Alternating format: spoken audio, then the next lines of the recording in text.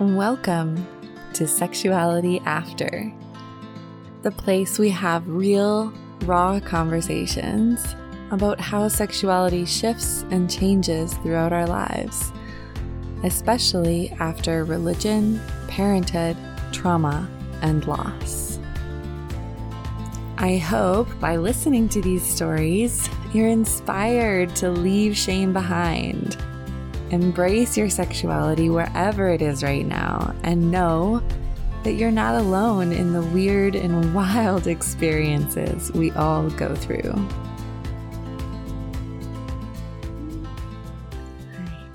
Perfect. So, welcome to this episode of Sexuality After. I'm very excited to have with me Collie Larmé. She's from Australia, and she is a really good friend of one of my really good friends. And my friend speaks nothing but amazing things about her. So I'm so excited to have her on and introduce her to you and hear her story. So if you want to just say something about who you are right now, where you're at in your life, and then we'll talk about where you started. Awesome. Hey, it's so good to be here. Again, my name's Collie. I'm an American gal living in Brisbane. I did the whole, what is my life? What's happening? And quit my 9-to-5 about 3 years ago in the States to travel all around. And then I ended up realizing that I really wanted to call Australia home. So I'm currently here. I've got a coaching business helping people figure out what they want to be when they grow up. Wildermind Coaching, check it out. Nice. And then I also run a women's circle for women who figured out that they were queer or are questioning, who have come to that place later in life. So it's basically a peer support group. And then I'm also studying a Master of Social Work, a freelance writer, got my hands in lots of pots, but basically helping people find their thing and find themselves is something that I'm really passionate about. So really happy to be here today. Yes, that sounds amazing. I did not know that you were doing all those things. So I'm excited to hear about that more. And we'll definitely put a link to, you and your work in the show notes so people can check that out. So I'd love to hear about, kind of your childhood growing up, as quickly or as in-depth as you want to go, maybe 2 or 3 of the primary childhood beliefs that you were taught growing up about sex, sexuality, your body, your relationship to yourself, anything like that. I was also growing up in a very religious Catholic family, but faith was generally a source of joy. But there was also that piece of sexuality is really sacred. It's something that should only be between men and women. It's something that should only be saved for your husband. And I think where that was coming from was other people in my family did have negative experiences with intimacy before marriage, and it led to some challenging relationships. And so I think that belief was kind of mixed with religion a bit. So there was always like, protect your heart, don't give yourself away, don't have sex, because kind of like in Mean Girls, you will get pregnant and die. That kind of thing. So I was just really afraid of it. I thought it was going to be the end of my life. So that was a big piece of it. Yeah. So it was a real mix of family trauma / experiences and religion that kind of led to that conditioning around sex, would you say? Yeah, I'd say so. Yeah, then the other piece of it was, I guess, what you call the gay thing. I think I didn't know very many people who were gay, and it wasn't really something that was taught to me as an option. It was kind of like as soon as I hit puberty, I got the sex talk about, boys and what to do and what not to do with them, but there was never that conversation about girls, maybe. And I just remember a lot of conversations around the kitchen table because at the time, we had a conservative president in the States, and there was something called the Defense of Marriage Act, which was kind of protecting, someone might need to fact check me on this, but kind of protecting the fact that marriage should be between people of the opposite gender. And so there are lots of kitchen table conversations about like, oh yeah, like gay people, they should have rights, but just under God's eyes, I don't think you can call that marriage. So that was something that was kind of the most I ever heard about homosexuality, that it just wasn't right, but that they should have rights. Right. Okay, awesome. That's a little bit more than some religious people get, like, or religious Mhm. families. So, that's interesting. I didn't know about that act. So, thanks for bringing that up. That's cool. So then what happened as you grew up and kind of came into your own? Like, when did that happen? When did you discover your own sexuality or relationship with yourself? Hang on, I'm just gonna switch this over. Yeah, I think that started to happen actually when I left. You could almost say the church community, because Catholicism and its view on social justice and helping others, I think, continues to really align with me in some way. So I did end up going to a Catholic university in the States where religion was a really big part of the ethos of the school, but also came with that was some shame around sexuality. There wasn't even a gay student union recognized by the school until my last year of college. Like it wasn't progressive in that way. So I guess all this is to say, when uni is typically a time of sexual exploration for a lot of people, it wasn't that for me because it was a very conservative school. There were rules about boys sleeping over in girls' rooms that could technically get you kicked out if you were caught, like very strict.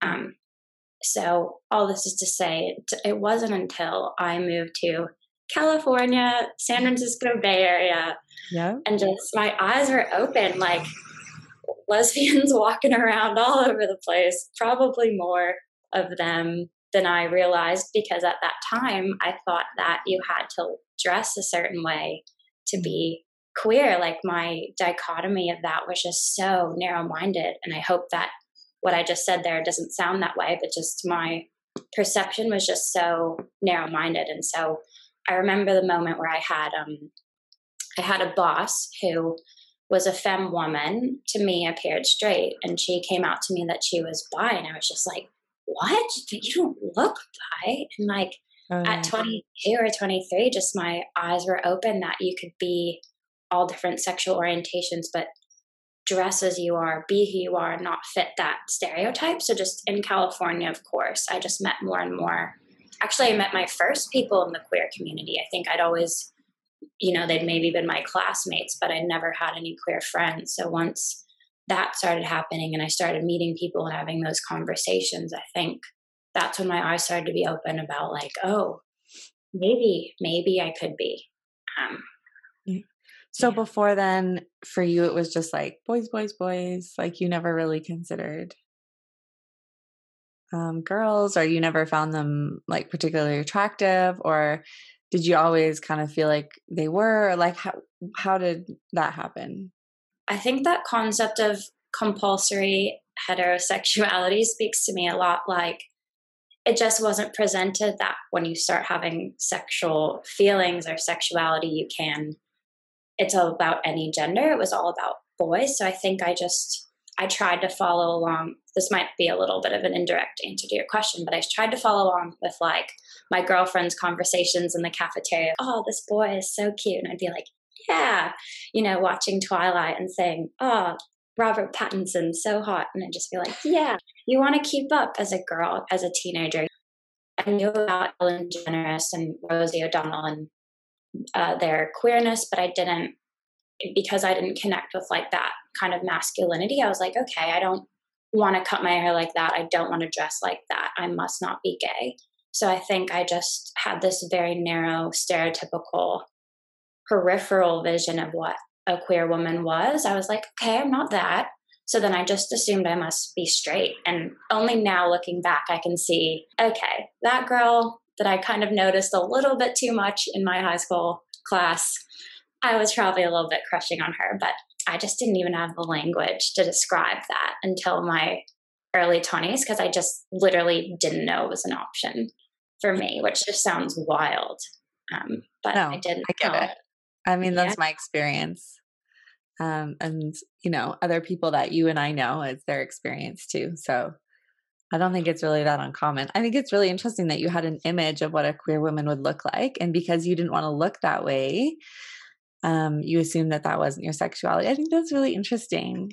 just because it's different than my experience. But like I was raised in a very religious community, and yeah, it was not even, I don't know, same. It just wasn't on my radar. It wasn't an option. It wasn't talked about, nothing.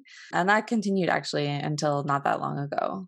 Like, cause I didn't leave until I was 28. So, and then it was only until I started really discovering my sexuality more and how much I had been repressed. And then I was like, oh, I could be into girls. They're pretty sexy.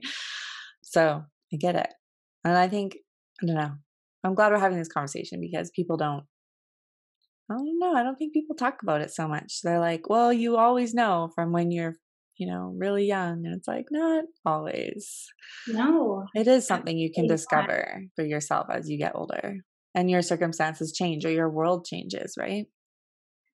Yeah, absolutely. I think there's this, gosh, I really wish I could know. Maybe you can put in the show notes.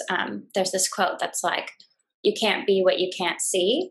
And it's more so geared towards people of marginalized backgrounds not having options of all the prosperity in life that could be available to them because they don't see people that are living in those circumstances. But I think it could also be applied across to this, where if you don't know that you can be loving all different genders, all different people, agree with different gender orientations, you might not really know other than some sort of feeling that this isn't right. But if you don't have the language around it, how are you meant to make sense of that and pursue your truth?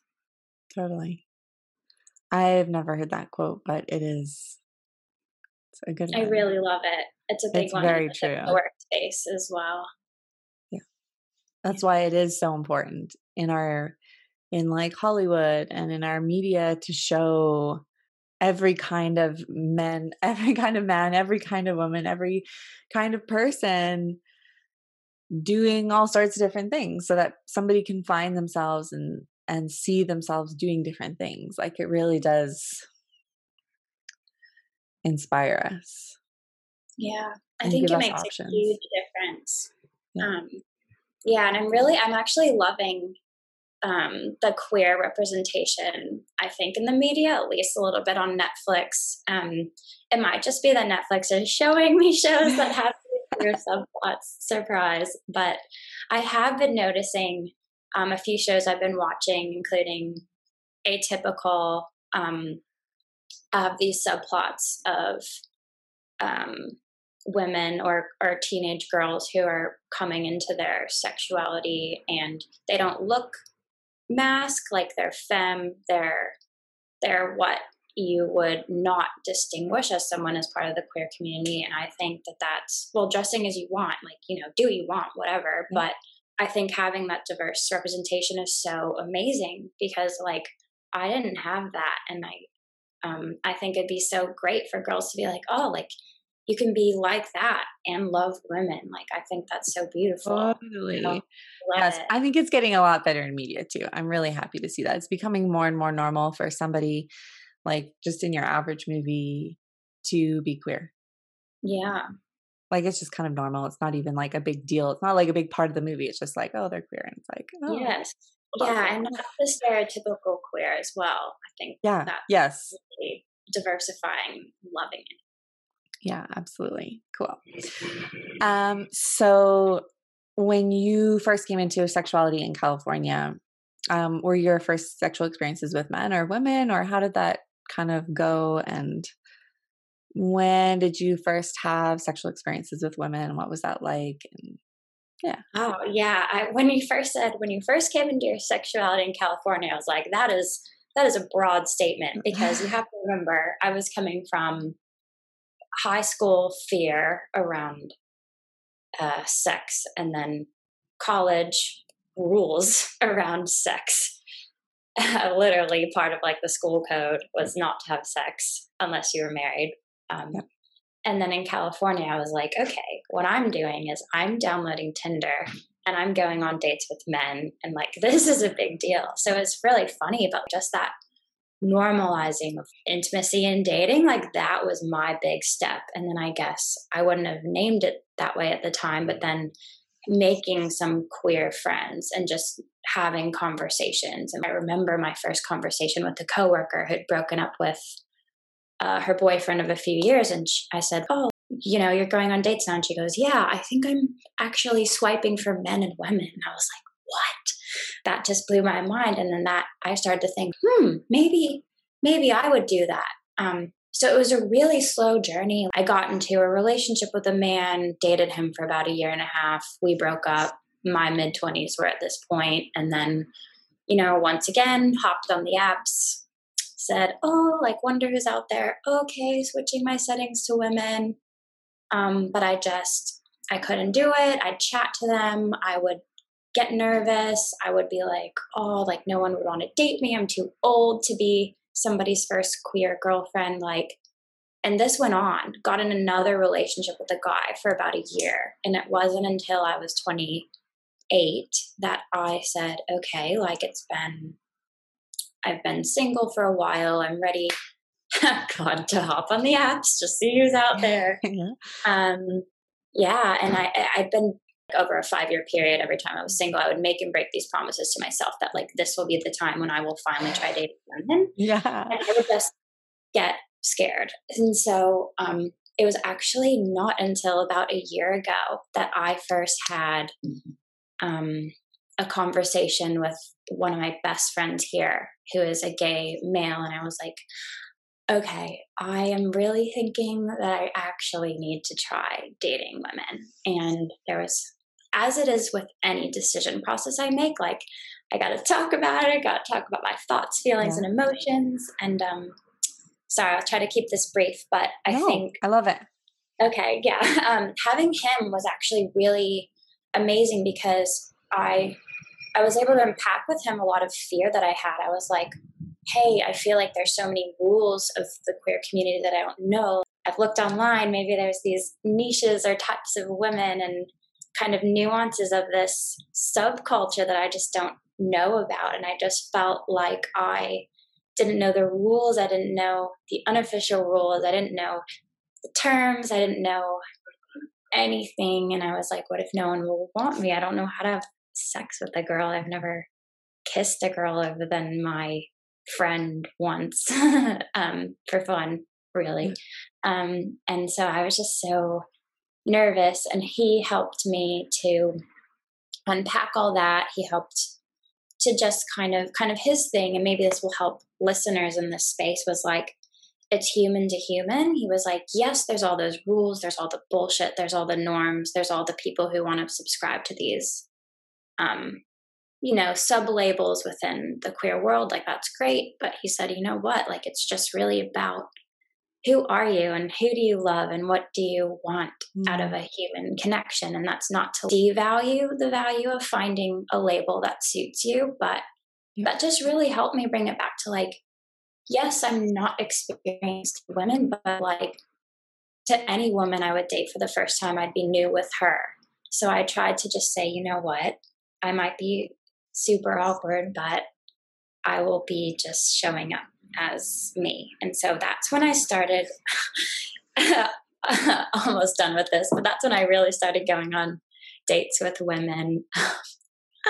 And the first woman I went on a date with, it was a big misunderstanding because it turned out she was straight and just had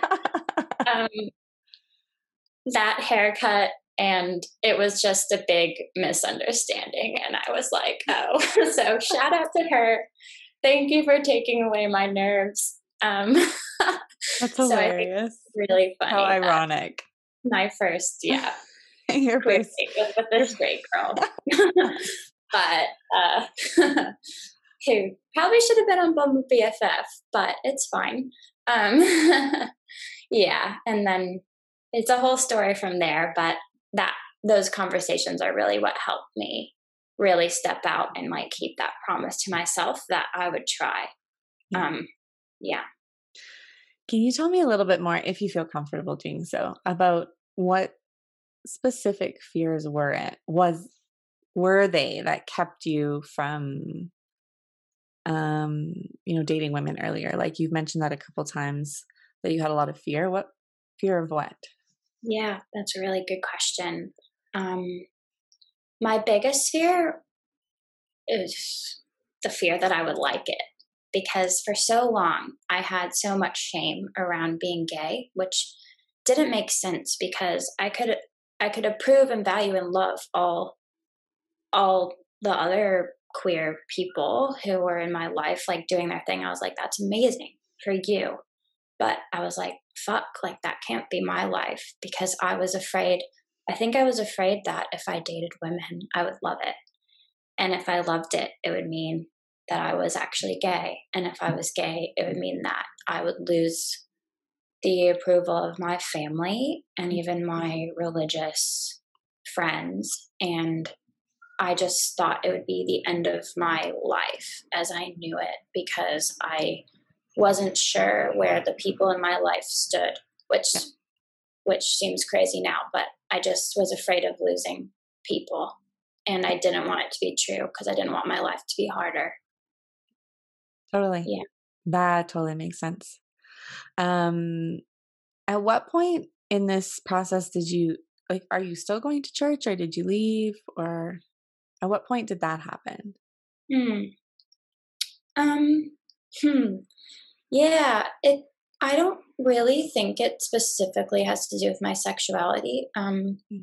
I probably stopped going to church after college, and the reason for that was more so because I found spirituality in I found basically new ways to nourish my connection with God and the God I believed in, which didn't seem to make sense inside of a church. So, and then as I've more and more um, come into my sexuality, I have felt more and more, less and less at home in a church. Like an example I'll give is there's still a cultural connection I have to faith. So last Sunday was Easter Sunday. And so I wanted to go to church genuinely because it's a nod to something I did every year growing up with my family. And being away from home, it just feels like familiar to be there. So I asked my partner if she wanted to come with me, and we were debriefing it after. We're both kind of former Christians / questioning Christians, and we were debriefing it after, and we decided both that the hardest thing about being in that space was knowing that we were not necessarily wanted or approved of, and it was really hard to be there as a couple in a space that we knew institutionally didn't approve of our In that relationship. particular church? Yeah. I know there are churches that do There affirm are. and Yeah, there accept and absolutely celebrate are. queer Yeah. people. I was asking because you said that that part of your fear was that you didn't know how your religious friends would act, but you didn't mention a religious community and having to leave church and stuff. So I assumed that you had already done that at some point. Hmm. No, actually, I wouldn't. Luckily, I could say religion is a big thing in my life because I in that way, because I grew up in a very niche, progressive faith community that my parents would go to that did welcome actually gay and lesbian couples before Okay. it was ever broadly approved of. So, yeah, but I think just my friends and family each have their own kind of beliefs around it. And I was afraid of losing those connections. But church wise, I think I've always had an interesting separation of like, if God is love, God is love, and it's the man made rules and dramas that kind of create that warped perception. But that's kind of a conversation for another time. But I've actually been able to integrate God with being queer because I've never found that there was a rift in my heart. But I love that's that. my own, that's my own belief I think system. it's amazing that you grew up, in a community like that, and Thanks. that didn't have to be a part of your fear around becoming queer or bi. So that's Yeah, I am really grateful that I never felt like it'd be a rift with the God I believed in. It was yeah, just the people. yeah, totally Yeah. cool. Okay, so you've kind of brought us up to, well, you started dating women. Was it like women as well as men, or were you just kind of like, nah, I'm women now? Yeah, it was. I did go on the cursory date with a man, and I was just like, yeah, I was like, I'm done with this. Yeah. And then it's a bit of a story that I won't go into, but it turned out that the first woman I ever dated is actually my partner now. Yeah. So that's really beautiful. But I will say something I'm really grateful for is that, incidentally, and this is what worked for me, we were both each other's first queer dating experience, also coming off the heels of religion, upbringing, and coming out later in life. So it was like this trifecta of, in addition to her qualities of just being really warm and beautiful and accepting, I think that made me feel really safe. I think I'm not sure how it would have gone if my first queer dating experiences were with women who'd been out for ages, because I think that was something that really intimidated me at the time. But well, I didn't know this about her when I first met her. The fact that she was new to this, I think, really helped me feel safe and comfortable. But that is not to say that you can't have that experience with someone who's been out for ages as well. But that really helped me feel safe. Really. Yeah, my first experience with a girl, it was her first experience as well. And I also liked that because I was like, I don't know what I'm doing, and you don't know what you're doing, so this is good. It was definitely less intimidating, but there's definitely, I'm sure there's benefits to, the first time you're with somebody that they have lots of experience too. So I'm sure it just ends up being what it is. And like your friend said, it's just a human connecting with another human, regardless of gender or anything. Your first experience with somebody is your first experience with somebody, and everybody's different. Like, I don't know. I don't know how much of a difference it makes. That's what I've come to believe. And that's what I'd say to anyone who's nervous. Like, everything can be the first time. So whether you have heaps of experience or none, it's like, just enjoy it. Yeah. Totally. Cool. Okay. So how important is your sexuality to you? I would say it's really important, because I feel that coming into my queerness has been the thing that's made me feel more at home in my life than I ever have felt. Nice. Yeah. I love that. Can you talk about the difference? I've thought about this since I realized that I was bi. Typically in this culture right now, when people talk about sexuality, they mean sexual identity, your sexual label. How do you feel like that's different, or how do you feel like it's different than just your personal sexuality? Because to me, I feel like it's different. Like a sexual label or sexual identity doesn't mean a lot to me necessarily. It's my personal sexuality that brings me pleasure and nourishment, and I don't know, just like a deepening of my life is my personal sexuality. It's like a source of strength for me. It's a source of joy and bliss. And to me, a label is just, I don't know, like it's something, it's good, like it's important, but it's different than my personal sexuality, I guess. So I was wondering how you feel about it.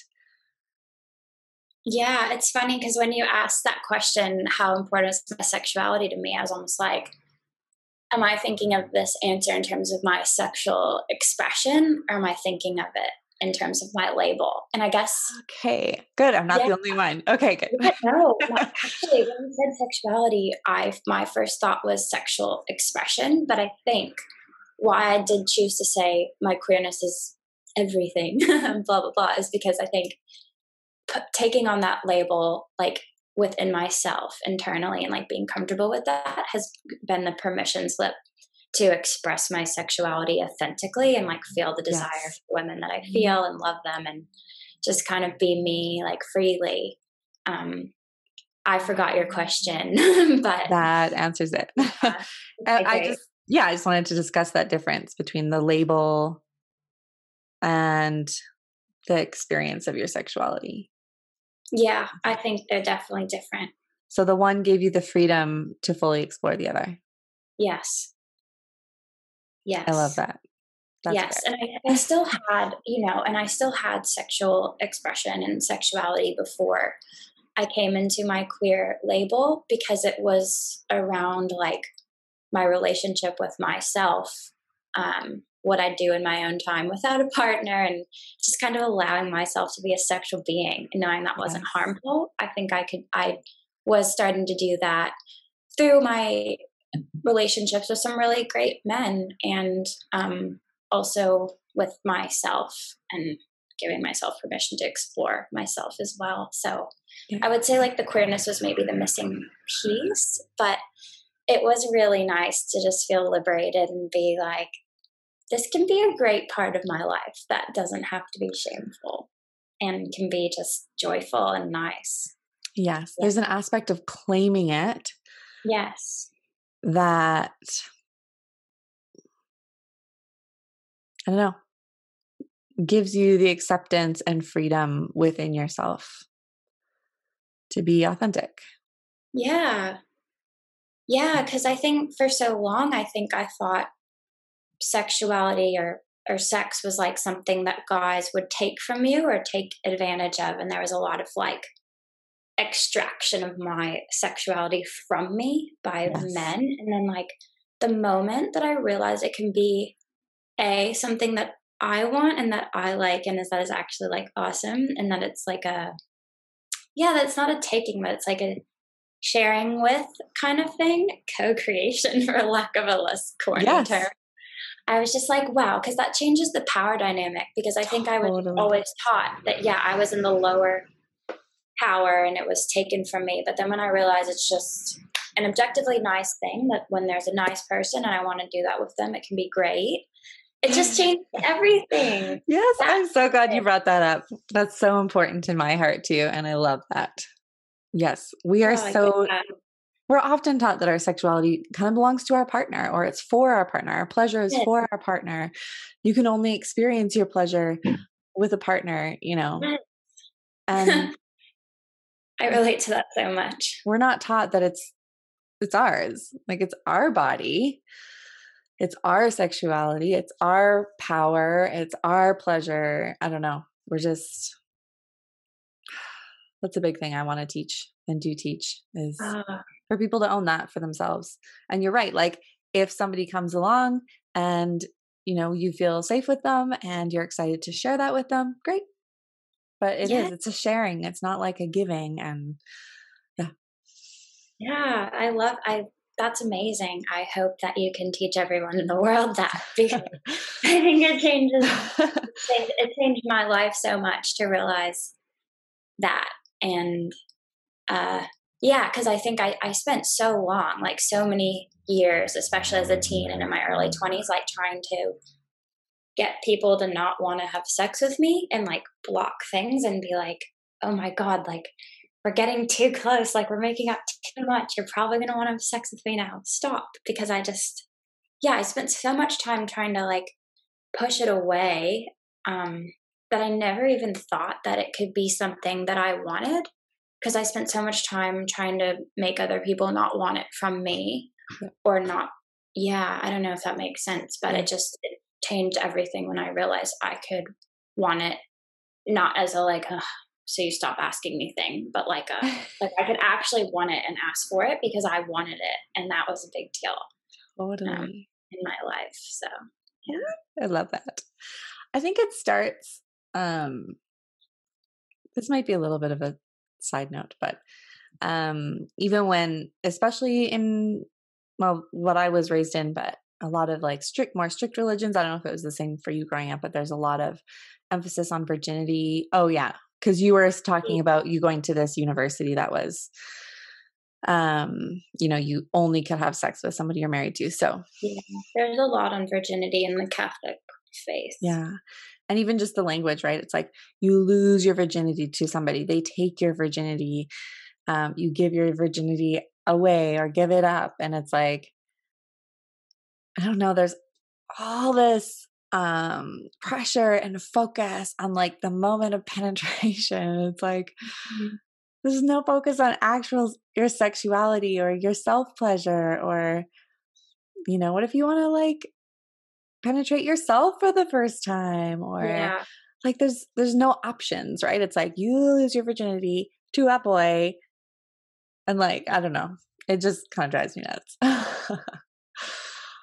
Yeah. I have a long list of books I haven't read that are all about this topic. Ooh, that's Yeah. exciting. I think there was a time in my life where I was particularly agitated about this concept. So I just started amassing books about the purity myth. I actually think that's a book title I Yeah. haven't read, and among other things. And I think, um, yeah, I think it's one of those things like consciousness raising. Like once you know that that's a myth that's out there, you can choose not to believe it. But when it's the water you're drinking, you're just like, it's so crushing, I think. I know that title stuck out in my mind because I had a roommate who was reading that book and I was like, what's that book? And she goes, it's the purity myth. It's about how virginity is incorrectly lauded in our society and takes the power away from women to harness or, control their own sexuality. And I remember even knowing that book description blew my mind and was really impactful. It was almost 10 years ago. I still remember it. Yeah. So, Yeah. And there's a lot of myths as well about what, losing your virginity looks like. And like a lot of women don't even bleed the first time that they're penetrated, by themselves or by somebody else. And a lot of women actually. So I don't know. There's just a lot of myths around that as well and what that might look like. So yeah, that bothers me too. yeah. um okay, so coming back a little bit more to your story, I have a question that I've kind of come across in my own journey that I'd love to ask you, which is okay, so I love that you've created a group for women that have become queer or are questioning later in life and not like from the get-go. Mhm. Because I know some people would say either you know or you don't know. So like you're probably not queer, you're probably not bi, or that doesn't make any sense that you would know when you're, from the beginning, you're queer or you're not. You can't Yeah. just figure that out later in life. That's kind of something that comes up for me sometimes when I think about telling people I'm bi or that I've recently discovered that. So what's your take on that? Or have you come across that in the community or people saying that, etc.? Hmm. Oh, well, firstly, that sucks that that's been what you've experienced. I actually haven't heard that before. I've heard other myths in that way, but I haven't heard that one. I haven't experienced that personally, Okay. but it's like a fear that I have. And Yeah. I've heard people say things I've heard people say things like that, Mm, just not directed directly at me. yeah. Um, no, actually, I would say the bigger one is people thinking that kind of how I felt that they're not like worthy to join the gay community if they haven't been gay forever. Like, I don't think anyone in the group or in the space that I run personally doubts the fact that you could come into it later in life because like all the stuff we said, like the conversation's only increasing in recent times. So a lot of people just didn't have it as an option of that was available to them, especially women in their like 50s and 60s right now, which we do have in our group, which is really amazing. Yeah, but I think more so it's the who I think it's the narrative of like who wants to date a baby gay or a gayby, Mm. like because some Gayby. people think some people Never heard think that before. Yeah. uh, some people think that um, you might be someone's experiment or that someone might date you as a way to check things out and then go back to their straight life, which is, I think a valid part of exploring. But anyway, there's more It's so also that, like if you're yeah, upfront about that, yeah, then yeah, there's nothing wrong with that.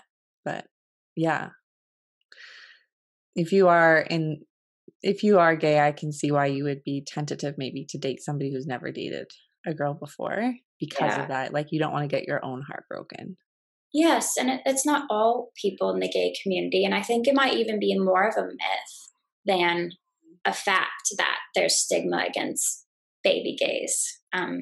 I don't know enough about this whole world. I'm very new to it myself. So Yeah. I'd love to have someone jump in and tell me the answer to that. But I think that's a stereotype that can be in the coming out later space. I don't know. I think some myths are based on fear instead of facts, and it's more Mhm. propagated by people that are not in that community. Or I find that Yeah. really interesting. Yes. Yeah. I think it's a lot of people's own, I won't say people's, I'll say it was probably my own insecurity that kept me from wanting to date women, because I think I had this narrative of, oh, I won't know what I'm doing. Who wants that? No one ever said to me that that was a problem. So Totally. I think it was more about my relationship with myself than what anyone had ever said or probably would say to me, to be honest. Yeah. There's something really beautiful about not knowing what you're doing. I like knowing the rules, because then you have a chance to be more authentic and just explore and be curious. And I don't know, like kids don't do that, right? Kids don't say, "Oh, I don't know the rules to walking, so I don't want to try." No. Yeah.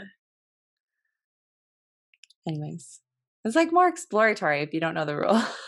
Yeah. And it's more in the moment and more new and fresh, and like creating something that's never existed before with your partner, I think is really nice. Like there's this idea in mindfulness called beginner's mind, where you're supposed to look at, you probably heard of it, but like Mhm. something like it's for the first time. And I think a lot of the things I've been thinking about sexuality, it just has to do with presence and being present and connected in the moment. And I'm like, what better way to do that than if you're sorting out what you want and what you like at the same Yes, time? It keeps it fresh. totally. It's fun. Cool. Yes. Yeah. Yeah. That is one of my favorite things to teach people about self-pleasure. Is it's a Mm. really fun exercise to pretend that you're like a spirit that has just come into your body, and then you touch your body and you look at it with wonder, like as if you have never been in your body before. Even just like touching your hands like this feels so good, and Yeah. noticing the lines on your hand and what feels good to your body and how much pleasure like the inside of your elbow can give you or whatever. And you just touch yourself and pleasure yourself like you've never done that before, with wonderment, with that beginner's mind, like you said. I love Because that. in That's sexuality, we often get into ruts, right? We just like mhm. touch ourselves a certain way and then that's it. Mhm. But we have like a whole body. So No, it's amazing. I think that's something I've even noticed for myself with, I think there can be a formula that it's more familiar with, for me to be with the male body, and you kind of know how that goes. Been doing that for a while now. And um yeah, but since being with women is newer to me, I've noticed that there's more of a, yeah, just more of a variety, exploration, all that. Maybe it's because I'm different also at this stage in my life, but I have to wonder that it's not partly because of the newness also. So, totally. yeah. Yeah, absolutely. That's so cool. That's so fun. Yay. Mhm. I love it. New ways of experiencing pleasure is always fun. Cool. What is one myth about sexuality or sex that you would like to debunk? Hmm. Let me feel into what I want to say.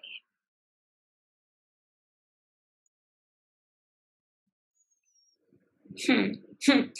I won't say I'm the poster child of this, but one that has been really powerful for me to smash through is what we were mentioning before, which is that sexual orientation is not about what you look like or how you dress or how you speak or how you act or how you walk or anything, how you carry your body. It's about who you love, who you are and who you love.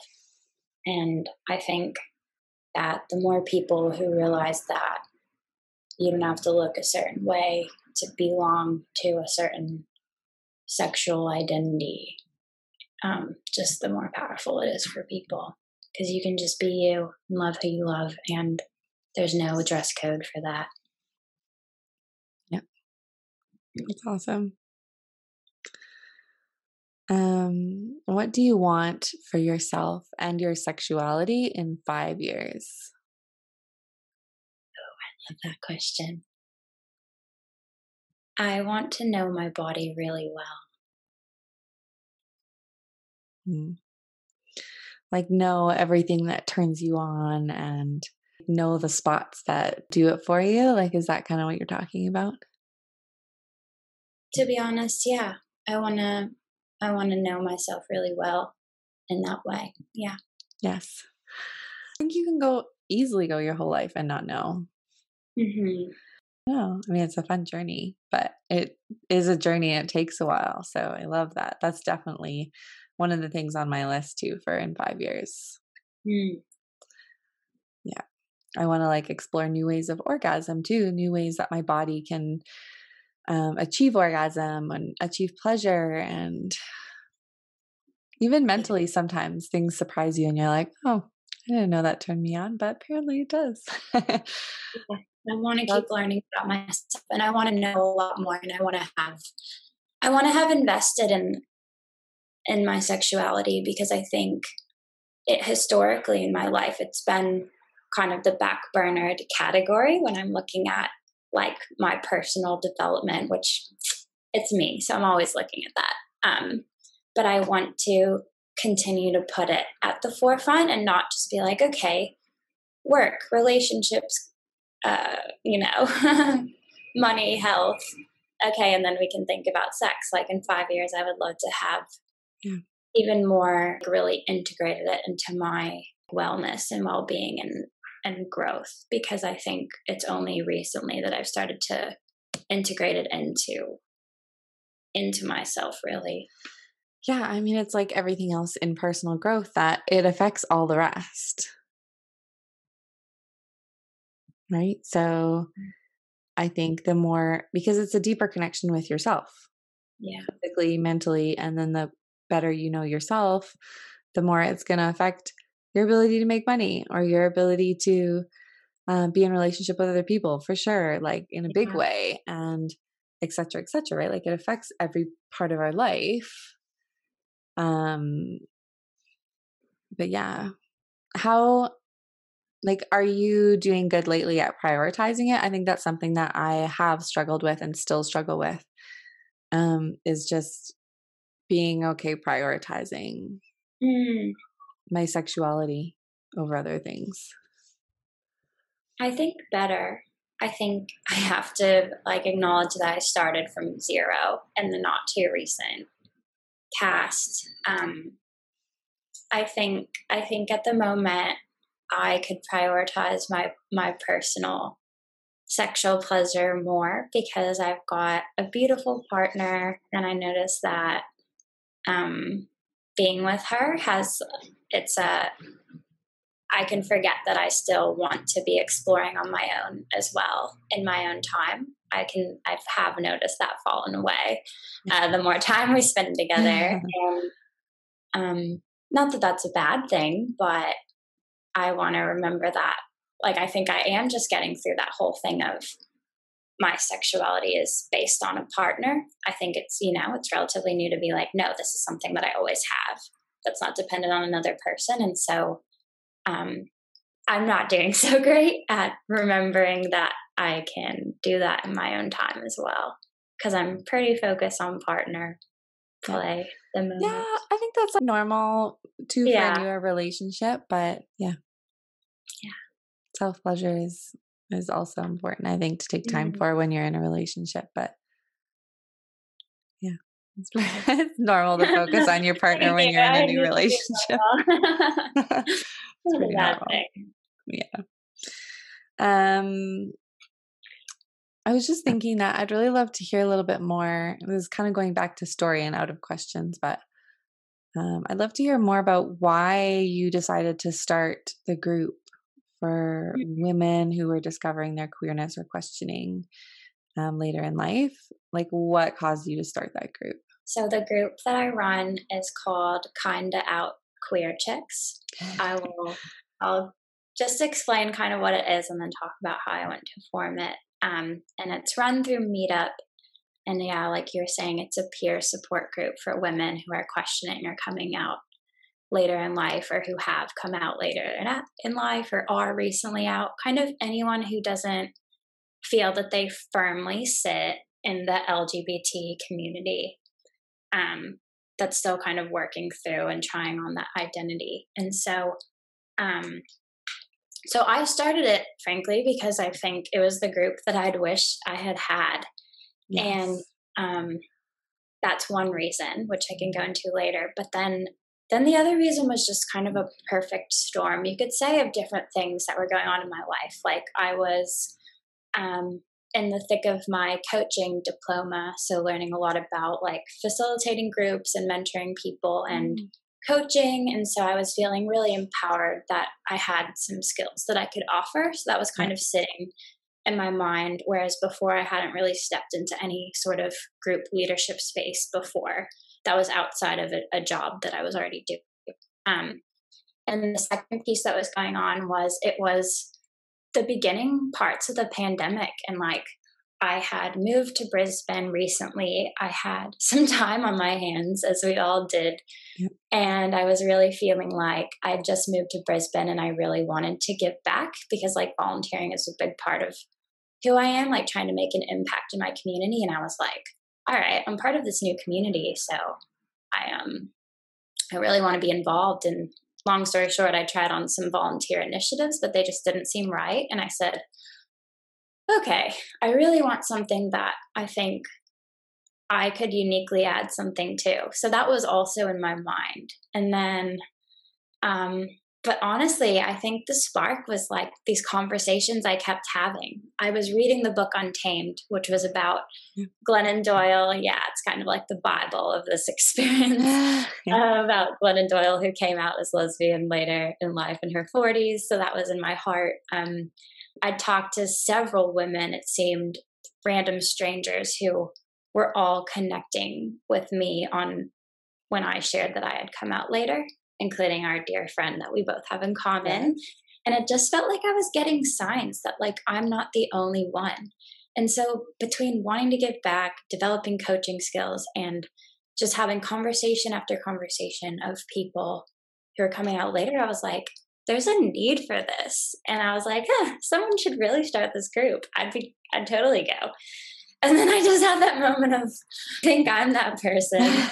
Right. So I decided to do it, and I had no idea what would happen. I had no idea if I had anything to offer, but I knew that I could hold space and bring people together. And so, so I launched the group through Meetup, and people came, and I was like, wow. And I was blown away by the depth of sharing and experiences in our first meeting. And then ever since then, we meet every month. Now we even have like social events once a month as well. So we're kind of getting together twice a month. There's about 200 members in the group, although we'll probably see about 30 to 40 of them fairly regularly. And I think my biggest takeaway is like, this story is not unique. Like so many people go through this, and just normalizing it and being able to talk about it is so powerful. So that's amazing. I thought there was like 10 people in your group. I had no idea it was that big.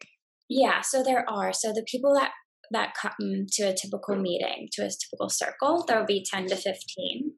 But the amount of women that have joined on the Meetup platform, which means that they've gone through the questionnaire and identify in this space, is 200. So I feel that that's a lot more than I expected. Yeah. And you would get different women coming to your meetups too. Yeah. It's not always like the same 50. I mean, you would have regulars, but it wouldn't always be the same 15 either. It'd be kind of whenever it works for people, right? Yeah. So just kind of the message I'm getting and want to give people is that you're not the only one. And that's been as affirming for me than it has been, I hope, for the women who come to the group. There's something, I think that two of the most healing words in our English language are me too.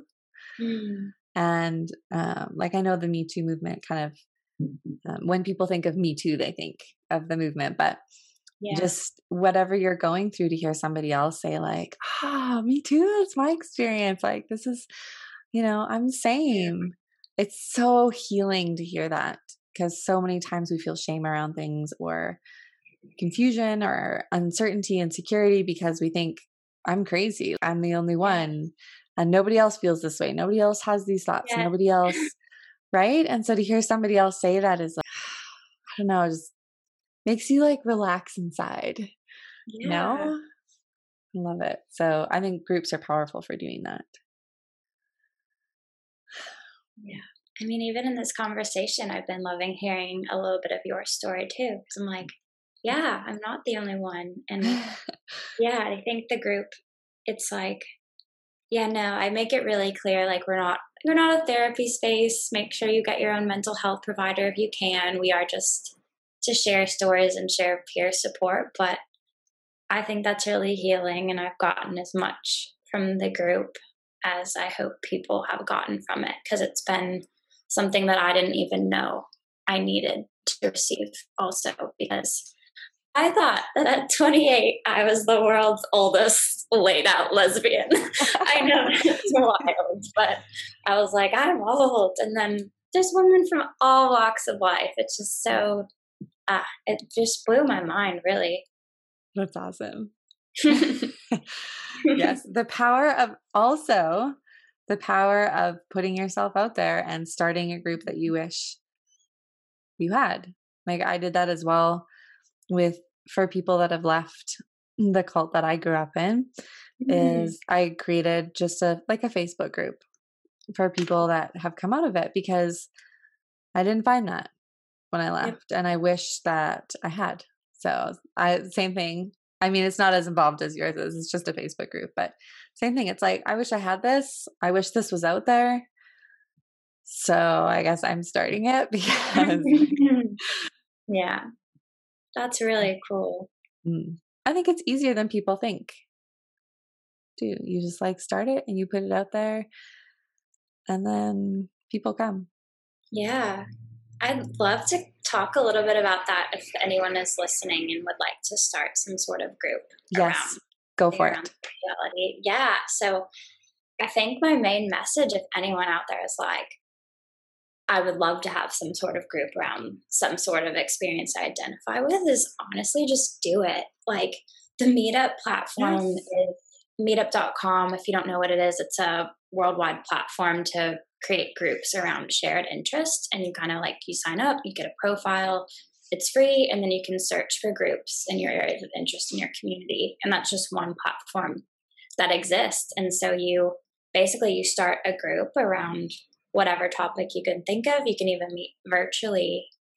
Heaps of people meet virtually because it's COVID.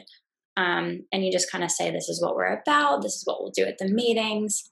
And people are out there. Like, you might think, like, who the heck goes on this online platform looking for groups? Like, it's only weird people without friends. I won't say that.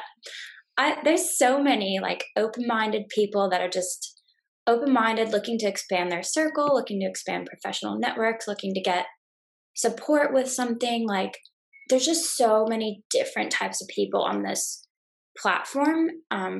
It's just an amazing space to access people who are looking for like community around a specific thing, from like soccer to coming out later in life to anything in between. So I would just say, I would just say do it. Like, if you maybe even get a co-leader, like, cool story actually. We have a sister group of my Meetup group, because two women who live a couple hours north of my city came to the group. They really liked it. They wished that something would be like this in their region. So they actually decided to start their own Kinda Out Queer Chicks on the Sunshine Coast, which is a little bit north of Brisbane. And so I've been to a couple of their events. So it can happen. You can do it with a co-leader. I'd say just do it. Totally. I'm with you on that. I'm also a huge fan of Meetup. I used to go to meetups all the time, because I was interested in things that my friends weren't. Like I could never get my friends to like go axe throwing with me or do bubble soccer or go curling or like any of these other really adventurous things that I wanted to do. And so, or, you know, when I had free time to do it. And so I found Meetup and I went to meetups all the time and I loved it. I Love missed it. that since COVID. It's such a great way to meet people that are also just want to have fun, Yeah. you know? Outgoing, open heart, want to expand their circle. Yeah, really great people on there. Yeah. And there was some like, just like, you know, like authentic coffee or something, which is just, let's meet up for coffee and talk about like real shit. Yeah, Like there's all sorts of meetups. everything. Yeah. So yes, thank you for bringing that up and talking about it. It's awesome. No worries. Thanks for asking. So we are approaching the end of our interview, unfortunately. So I have two more questions. One is, if you were me, what would you ask you that I haven't asked you yet? I would ask, um, what advice would I give to anyone listening who resonates with anything that you and I have shared? Yes, go for it. Mm. So the advice I would give if anyone out here is listening and saying, "Me too, I connect to this," is I would say, just start. Yes, like coming into your sexuality can be slow and it might not happen overnight, but just start. Because I am amazed when I look back at like even 5 years ago, 3 years ago, 2 years ago, at how much more free I am in myself with this. And it happened just by like reading books and listening to podcasts like this one and meeting people and just feeling more free. And it's been slow, and sometimes I thought I'd never get to this place where I could be myself and date women and feel more free, but I did it. So I would say just start, and Yes. you'll be really grateful, and ask for help if you need it. Yes, totally. Even seeking support before you start Yeah, to start is really huge.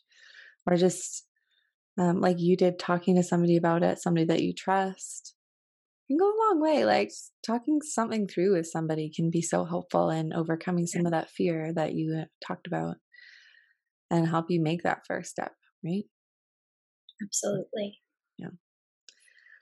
Cool. And then what would you say if you could go back? What advice or what would you say to your teenage self about, you know, sex, sexuality, your body, your pleasure, whatever, anything along those lines? I would say I would say that you're a really amazing woman, and you can you can only say yes to the people that bring you joy. You don't need to say yes to the people who are available because you're afraid that no one else will like you. You can you can you can call the shots on who you want to let into your life. Mhm. That's what I would say to her. That's beautiful. I love it. Do you want to tell a little bit more about what kind of coach you are and where they can find you?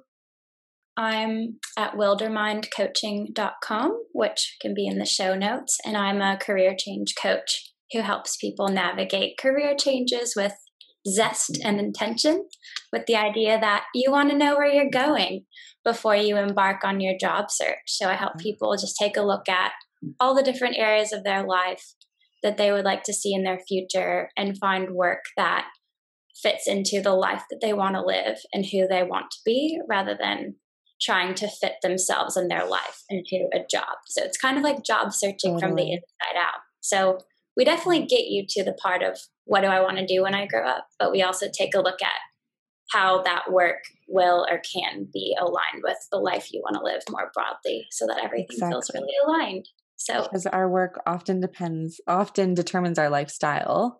Yes. And that's not something we're taught to think of when we're younger, and usually don't realize it until it's too late. Not at all. So I love to talk to people about all sorts of job things and life things and goals things. So would love to have a chat to see if we might want to work together. I love that. Awesome. Thank you. And thank you so much for this interview. I loved it. I loved talking to you. I can't wait to meet you in person one day. Thank you so much for this. This was so fun. It was. Thank you for having me. Yes. Thank you for listening to and subscribing to Sexuality After. A new episode comes out every second Tuesday. You can watch these podcasts as well on my YouTube channel, Tea with Phoebe D. And if you have a story to share, I'm always open and excited to have more amazing conversations. So please contact me via my information in the episode notes. If you want to find out more about me and my coaching, you can find me on the aforementioned YouTube channel or www.phoebed.com. If you want to know more about my interviewee or the things we talked about in this podcast, check out the episode notes on your podcast app. I hope you accept and love your humanity and sexuality a bit more after listening to this episode. See you in 2 weeks.